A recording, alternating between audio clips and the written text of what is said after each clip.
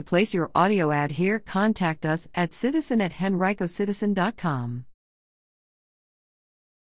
For some Virginia frontline workers, a struggle for COVID-19 compensation.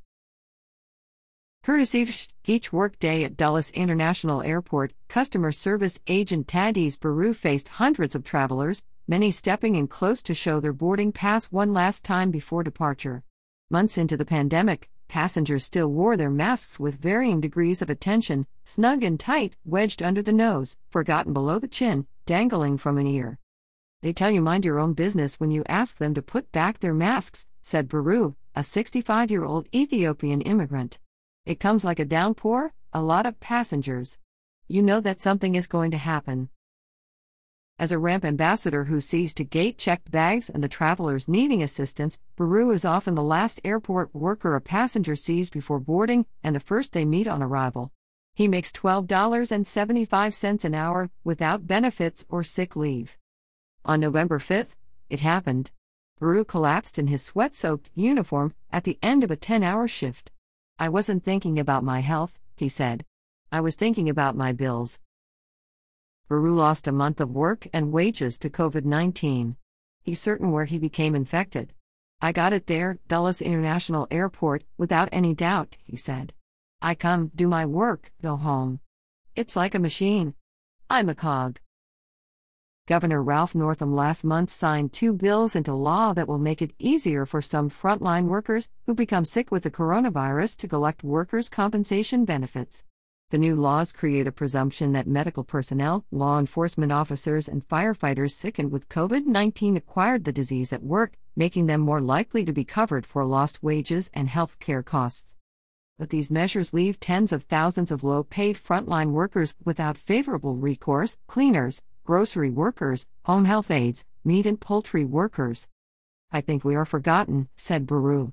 We are on the same front line as police and nurses, he added. Anybody who is on the front can get the bullet.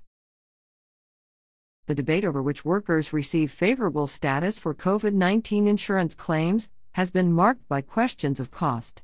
Last August, in an example of the potential price tag, the Commission on Local Government estimated an earlier presumption bill covering first responders, medical personnel, and school board employees would cost the city of Alexandria an additional $5.5 million in workers' compensation awards. That measure ultimately failed in the state Senate. When lawmakers tried again this year, Senate Majority Leader Richard Saslaw, D. Falls Church, initially made the bill benefiting police and firefighters retroactive only to September 2020, 5 months into the pandemic, to reduce overall costs. Northam amended the bill, making it retroactive to July 2020 before signing it into law. Healthcare workers can make claims dating to March 2020. As for those essential workers excluded from the new COVID-19 workers' comp measures, I have every ounce of respect for those who put themselves on the line during this pandemic, and I would like to see everybody get that presumption, said Del J. Jones, D. Norfolk, chief sponsor of the law supporting police and firefighters. We unfortunately are working under the faulty assumptions from local governments and insurance companies about what that would cost. The scale of job-related COVID-19 infections is unknown. The number of workplace cases that you see is highly underreported, said Rajesh Balakrishnan, an epidemiologist at the University of Virginia School of Medicine. There's no incentive or mechanism to ensure full reporting. Some 10,242 Virginians had died of COVID-19 by March 30th, out of 617,941 cases. In that same time frame, the State Department of Labor and Industry issued a total of 41 citations that involved violations of the state's COVID-19 workplace safety standards, spokeswoman Jennifer Rose said. 4 involved COVID-19 death investigations. There's a major gap from the public health authorities and the companies and the state in keeping track of these numbers, said Jonathan Williams, a spokesman for Local 400 of the United Food and Commercial Workers International Union. Experts say it's nearly impossible during a pandemic to establish who got sick where. As an epidemiologist, I'm confident saying they're underreported, Lisa M. Lee, Associate Vice President for Research and Innovation at Virginia Tech, said of workplace infections. But by how much is harder to say. Outbreaks in different work settings are recorded by a patchwork of industries and agencies. The Federal Centers for Medicaid and Medicare Services closely tracks infections among nursing home residents and staff. Some union officials say the most reliable tally of COVID-19 cases among food and farm workers is by the nonprofit Food and Environment Reporting Network. Workers' compensation is geared to injuries and illnesses that are clearly job-related, think severed limbs or black lung. During the pandemic, the onus is on an employee to show they became infected at work, a difficult burden given how widespread the virus is in the community. As of April 1, the Virginia Workers' Compensation Commission had received more than 14,500 COVID-19 claims, including 30 death claims. Of those, awards were granted in 391 cases, and 4,070 claims were denied. The rest were pending.